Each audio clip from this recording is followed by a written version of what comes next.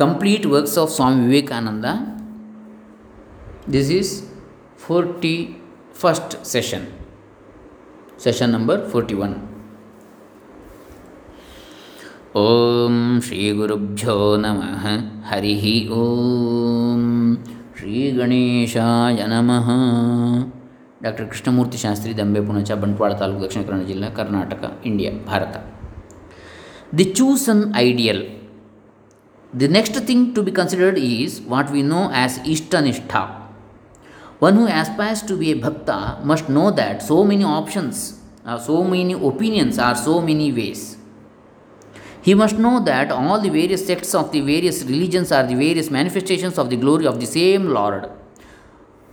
They call you by so many names, they divide you, as it were, by different names, yet in each one of these is to be found your omnipotence. You reach the worshipper through all of these. Neither is there any special time so long as the soul has intense love for you. You are so easy of approach. It is my misfortune that I cannot love you. Not only this, the bhakta must take care not to hate, nor even to criticize those radiant sons of light who are the founders of various sects. He must not even hear them spoken ill of. Very few indeed are those who are at once the possessors of an extensive sympathy and power of appreciation as well as an intensity of love. We find as a rule that liberal and sympathetic sects lose the intensity of religious feeling, and in their hands religion is apt to degenerate into a kind of politico-social club life. On the other hand, intensely narrow sectaries, while displaying a very commendable love of their own ideals, are seen to have acquired every particle of that love by hating everyone who is not of exactly the same opinions as themselves. Would to God that this world has full of men who are as intense in their love as worldwide in their sympathies. But such are only few and far between. Yet we know that it is practicable to educate large numbers of human beings into the ideal of a wonderful blending of both the width and the intensity of love. And the way to do that is by this path of the Ishtanishtha, or steadfast devotion to the chosen ideal. Every sect of every religion presents only one ideal of its own to mankind. But the eternal Vedantic religion opens to mankind an infinite number of doors for ingress into the inner shrine of divinity, and places before humanity an almost inexhaustible array of ideals, there being in each of them a manifestation of the eternal one. With the kindest solicitude, the Vedanta points out to aspiring men and women the numerous roads hewn out of the solid rock of the realities of human life by the glorious sons or human manifestations of God in the past and in the present, and stands with outstretched arms to welcome all, to welcome even those that are yet to be, to that home of truth and that ocean of bliss wherein the human soul, liberated from the net of Maya, may transport itself with perfect freedom and with eternal joy. Bhakti Yoga, therefore, lays on us the imperative command not to hate or deny any one of the various paths that lead to the salvation.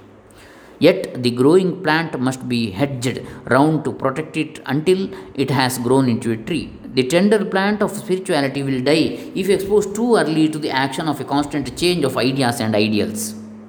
Many people, in the name of what may be called religious liberalism, may be seen feeding their idle curiosity with a continuous succession of different ideals. With them, hearing new things grows into a kind of disease, a sort of religious drink mania.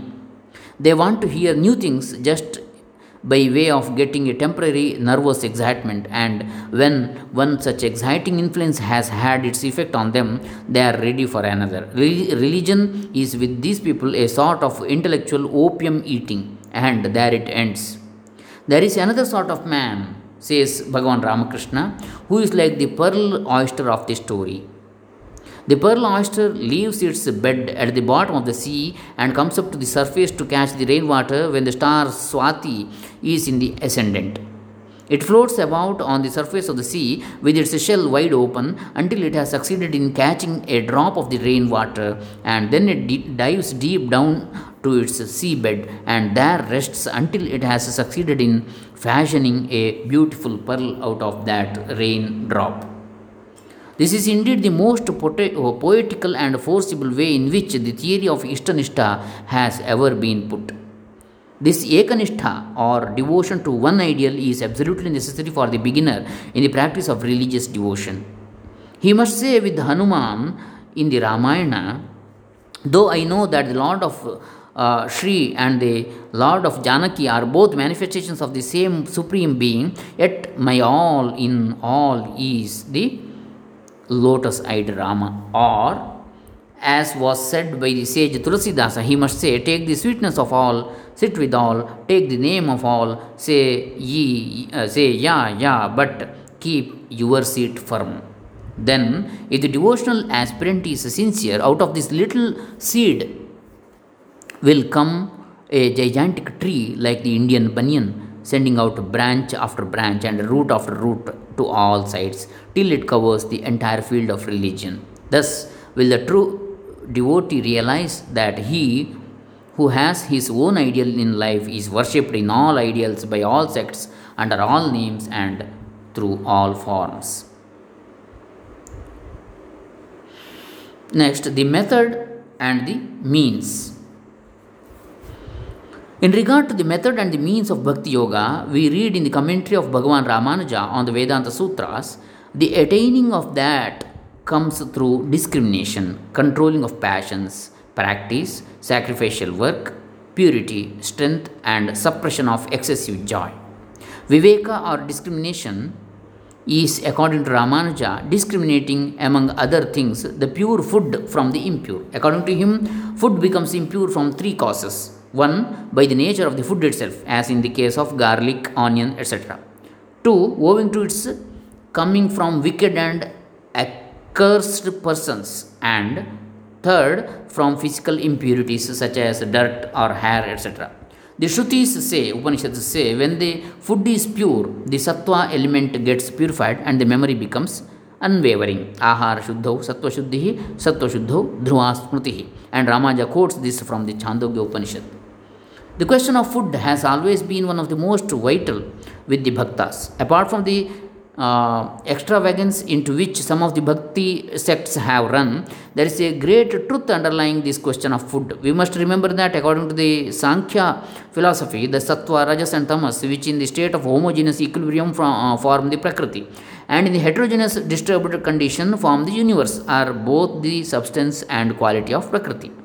As such, they are the materials out of which every human form has been manufactured, and the predominance of the sattva material is what is absolutely necessary for spiritual development. The materials which we receive through our food into our body structure go a great way to determine our mental constitution. Therefore, the food we eat has to be particularly taken care of. However, in this matter, as in others, the fanaticism into which the disciples invariably fall is not to be laid at the door of masters. And this discrimination of food is, after all, of secondary importance. The very same passage quoted above is explained by Shankara in his Bhashya on the Upanishads in a different way by giving an entirely different meaning to the word ahara, translated generally as food. According to him, that which is gathered in is ahara. The knowledge of the sensations, such as sound, etc., is gathered in for the enjoyment of the enjoyer, self. The purification of the knowledge which gathers in the perception of the senses is the purifying of the food, ahara. The word purification of food means the acquiring of the knowledge of sensations untouched by the defects of the attachment, aversion, and delusion. Such is the meaning. Therefore, such knowledge or ahara being purified, the sattva material of the possessor, the internal organ, will become purified, and the sattva being purified, an unbroken memory of the infinite one who has been known as his real nature from scriptures, will result. These two explanations are apparently conflicting, yet both are true and necessary. the manipulating and controlling of what may be called the finer body, which the mood, are no doubt higher functions than the controlling of the grosser body of flesh. But the control of the grosser is absolutely necessary to enable one to arrive at the control of the finer. The beginner, therefore, must pay particular attention to all such dietetic rules as have come down from the line of his accredited teachers. But the extravagant, meaningless fanaticism which has driven religion entirely to the kitchen, as may be noticed in the case of many of our sects, without any hope of the noble truth of that religion ever coming out to the sunlight of spirituality, is a peculiar sort of pure and simple materialism. It is neither jnana or bhakti nor karma, it is a special kind of lunacy, and those who pin their souls to it are more likely to go to lunatic asylums than to Brahmaloka. So, it stands to reason that discrimination in the choice of food is necessary for the attainment of this higher state of mental composition, which cannot be easily obtained otherwise. Controlling the passions is the next thing to be attended to. To restrain the indriyas, organs, from going towards the objects of the senses, to control them and bring them under the guidance of the will, is the very central value in religious culture. Then comes the practice of self restraint and self denial. All the immense possibilities of divine realization in the soul cannot get actualized without struggle and without such practice on the part of the aspiring devotee. The mind must always think of the Lord. It is very hard at first to compel the mind to think of the Lord always, but with a very new effort, the power to do so grows stronger in us. By practice, O son of Kunti, and by non-attachment is it attained. Abhyasena tu kaunteya, vairagyena cha grihyate, says Sri Krishna in the Gita. And then, as to sacrificial work, it is understood that the five great sacrificed have to be performed as usual to the gods, sages, man, that is means or pitrus, guests, atithi, and all creatures. So that is Deva Yajna, Rishi Yajna, Pitru Yajna, Atithi Yajna, Bhuta Yajna, Pancha Mahayajna. Deva Yajna is the rituals or the what you call puja, upasana of the god. Next, Rishi Yajna means respecting the seers or teachers and following their orders and teaching what we have learned from them to others. Next, Pitru Yajna, respecting our parents and the ancestors, our ancestors, and giving homage to them timely, routinely. And Atithi Yajna, that is hospitality. Whoever comes as a guest to our house or home, we must see him as a god, Atithi Devo Bhava. And all creatures, that is Bhuta Yajna, we have to serve the whole creatures, all the animals. We should not do violence towards them. As far as possible, we should help them by giving food or taking care of. These are the Pancha Mahayajnas. Purity is absolutely the basic work, the bedrock upon which the whole bhakti building rests. Cleansing the external body and discriminating the food are both easy, but without internal cleanliness and purity, these external observances are of no value whatsoever. In the list of qualities conducive to purity, as given by Ramanuja, there are enumerated Satya, truthfulness, Arjava, sincerity, Daya, doing good to others without any gain to oneself, Ahimsa, not injuring others by thought, word, or deed, Kaya, Kayena, Vacha, Manasa, Anabhidya, not coveting others' goods, not thinking vain thoughts, and not brooding over injuries received from another. In this list, The one idea that deserves a special notice is ahimsa, non injury to others. This duty of non injury is, so to speak, obligatory on us in relation to all beings. As with some, it does not simply mean the non injuring of human beings and merciless towards the lower animals, nor, as with some others, does it mean the protecting of cats and dogs and feeding of ants with sugar, with the liberty to injure brother man in every horrible way. It is remarkable that almost every good idea in this world can be carried to a disgusting extreme. A good practice carried to an extreme and worked in accordance with the letter of the law becomes a positive evil. Distinguishing monks of certain religious sects who do not bathe lest the vermin on their bodies should be killed never think of the discomfort and disease they bring to their fellow human beings. They do not, however, belong to the religion of the Vedas. The test of ahimsa is absence of jealousy. No, because in the Vedic religion, bathing is a great culture. It is daily, twice or thrice. The test of ahimsa is absence of jealousy. Any man may do a good deed or make a good gift on the spur of the moment or under the pressure of some superstition or priestcraft, but the real lover of mankind is he who is a jealous of none.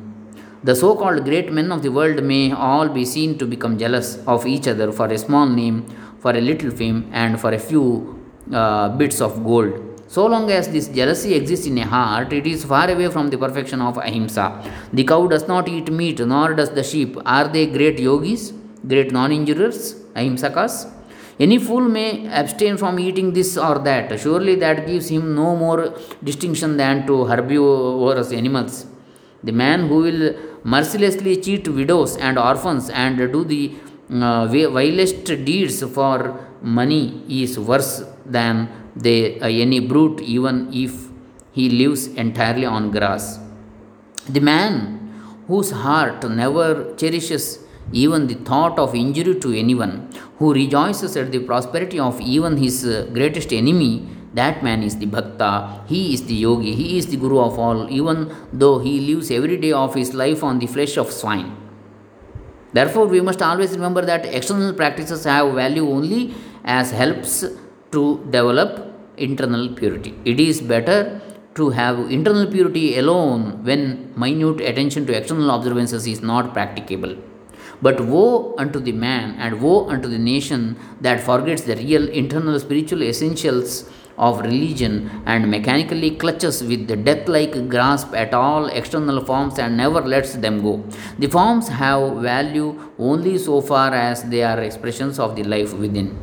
If they have ceased to express life, crush them out without mercy. The next means to the attainment of Bhakti Yoga is strength, anavasada. This Atman is not to be attained by the weak, says the Shruti. Nayam Atma balahinena labhya. Both physical weakness and mental weakness are meant here. A sound mind in a sound body. The strong, the hardy are the only fit students. What can puny little decrepit things do? They will break to pieces whenever the mysterious forces of the body and mind are even slightly awakened by the practice of any of the yogas. It is the young and healthy, the strong, that can score success. Physical strength, therefore, is absolutely necessary. It is a strong body alone that can bear the shock of reaction resulting from the attempt to control the organs. He who wants to become a bhakta must be strong, must be healthy. When the miserably weak attempt any of the yogas, they are likely to get some incurable malady or they weaken their minds. Voluntarily weakening the body is really no prescription for spiritual enlightenment. The mentally weak also cannot succeed in attaining the Atman. The person who aspires to be a bhakta must be cheerful. In the Western world, the idea of a religious man is that he never smiles, that a dark cloud must always hang over his face, which again must be long drawn with the jaws almost collapsed. People with emaciated bodies and long faces are fit subjects for the physician. They are not yogis. It is the cheerful mind that is persevering. It is a strong mind that hews its way through a thousand difficulties, and this, the hardest task of all, the cutting of our way out of the net of Maya, is the work reserved only for giant wills. Yet, at the same time, excessive mirth should be avoided. Anudharsha. Excessive mirth makes us unfit for serious thought. It also fritters away the energies of the mind in vain. The stronger the will, the less the yielding to the sway of emotions. Excessive hilarity is quite as objectionable as too much of sad seriousness, and all religious realization is possible only when the mind is in a steady, peaceful condition of harmonious equilibrium. It is thus that one may begin to learn how to love the God, love the Lord.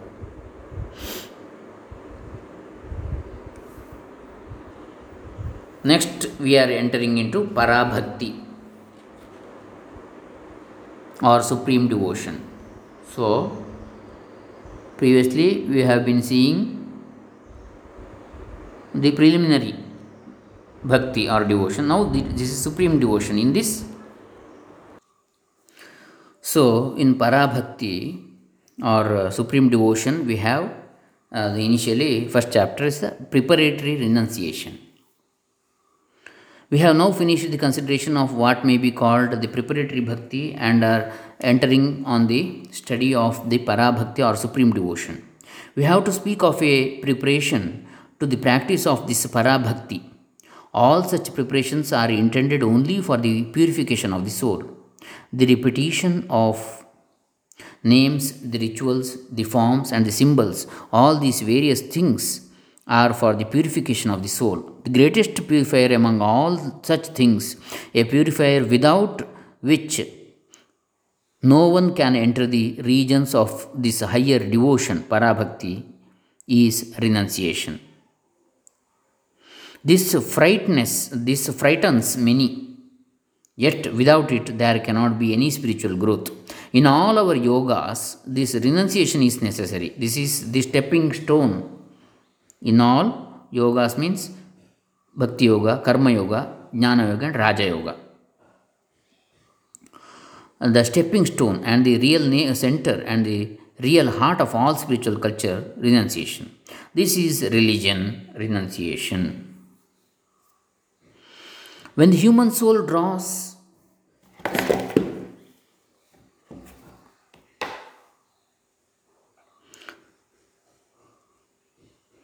back from the things of the world and tries to go into deeper things, when man, the spirit, which has here somehow become concretized and materialized, understands that he is thereby going to be destroyed and to be reduced almost into mere matter, and turns his face away from matter, then begins renunciation, then begins real spiritual growth. The Karma Yogi's renunciation is in the shape of giving up all the fruits of his action. He is not attached to the results of his labor. He does not care for any reward here or hereafter. The Raja Yogi knows that the whole of nature is intended for the soul to acquire experience, and that the result of all the experiences of the soul is for it to become aware of its eternal separateness from nature. The human soul has to understand and realize that it has been spirit and not matter through eternity, and that this conjunction of it with matter is and can be only for a time. The Raja Yogi learns the lesson of renunciation through his own experience of nature. The Jnana Yogi has the harshest of all renunciations to go through, as he has to realize from the very first that the whole of this solid looking nature is all an illusion. He has to understand that all that is any kind of manifestation of power in nature belongs to the soul and not to nature. He has to know from the very start that all knowledge and all experience are in the soul and not in nature. So he has at once and by the sheer force of rational conviction to tear himself away from all bondage to nature. He lets nature and all that belongs to her go. He lets them vanish and tries to stand alone. Of all renunciations, the most natural, so to say, is that of the Bhakti Yogi. Here, there is no violence, nothing to give up, nothing to tear off, as it were, from ourselves, nothing from which we have violently to separate ourselves. The Bhakta's renunciation is easy, smooth flowing, and as natural as the things around us. We see the manifestation of this sort of renunciation, although more or less in the form of caricatures, every day around us. A man begins to love a woman. After a while, he loves another, and the first woman he lets go. She drops put off his mind smoothly, gently, without his feeling the want of her at all. A woman loves a man. She then begins to love another man, and the first one drops off from her mind quite naturally. A man loves his own city, then he begins to love his country, and the intense love for his little city drops off smoothly, naturally. Again, a man learns to love the whole world. His love for his country, his intense fanatical patriotism drops off without hurting him, without any manifestation of violence. An uncultured man loves the pleasures of the senses intensely. As he becomes cultured, he begins to love intellectual pleasures, and his sense enjoyments become less and less. No man can enjoy a meal with the same gusto or pleasure as a dog or a wolf, but those pleasures which a man gets from intellectual experiences and achievements, the dog can never enjoy. At first, pleasure is in association with the lowest senses, but as soon as an animal reaches a higher plane of existence, the lower kind of pleasures becomes less intense. In human society, the nearer the man is to the animal, the stronger is his pleasure to the senses, and the higher and the more cultured the man is, the greater is his pleasure in intellectual and such other finer pursuits. So, when a man gets even higher than the plane of the intellect, higher than that of mere thought, when he gets to the plane of spirituality and of divine inspiration, he finds there a state of bliss compared with which all the pleasures of the senses or even of the intellect are as nothing. When the moon shines brightly, all the stars become dim. And when the sun shines, the moon herself becomes dim. The renunciation necessary for the attainment of bhakti is not obtained by killing anything, but just comes in as naturally as in the presence of an increasingly stronger light. The less intense ones become dimmer and dimmer until they vanish away completely. So, this love of the pleasures of the senses and of the intellect is all made dim and thrown aside and cast into the shade by the love of God Himself.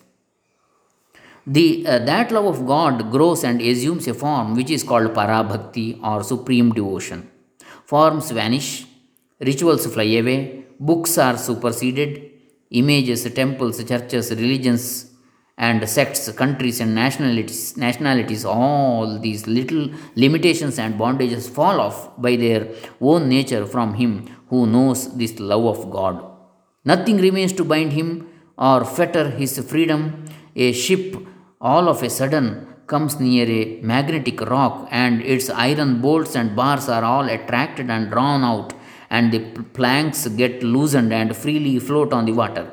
Divine grace thus loosens the binding bolts and bars of the soul, and it becomes free. So, in this renunciation auxiliary to devotion, there is no harshness, no dryness, no struggle, nor repression, nor suppression.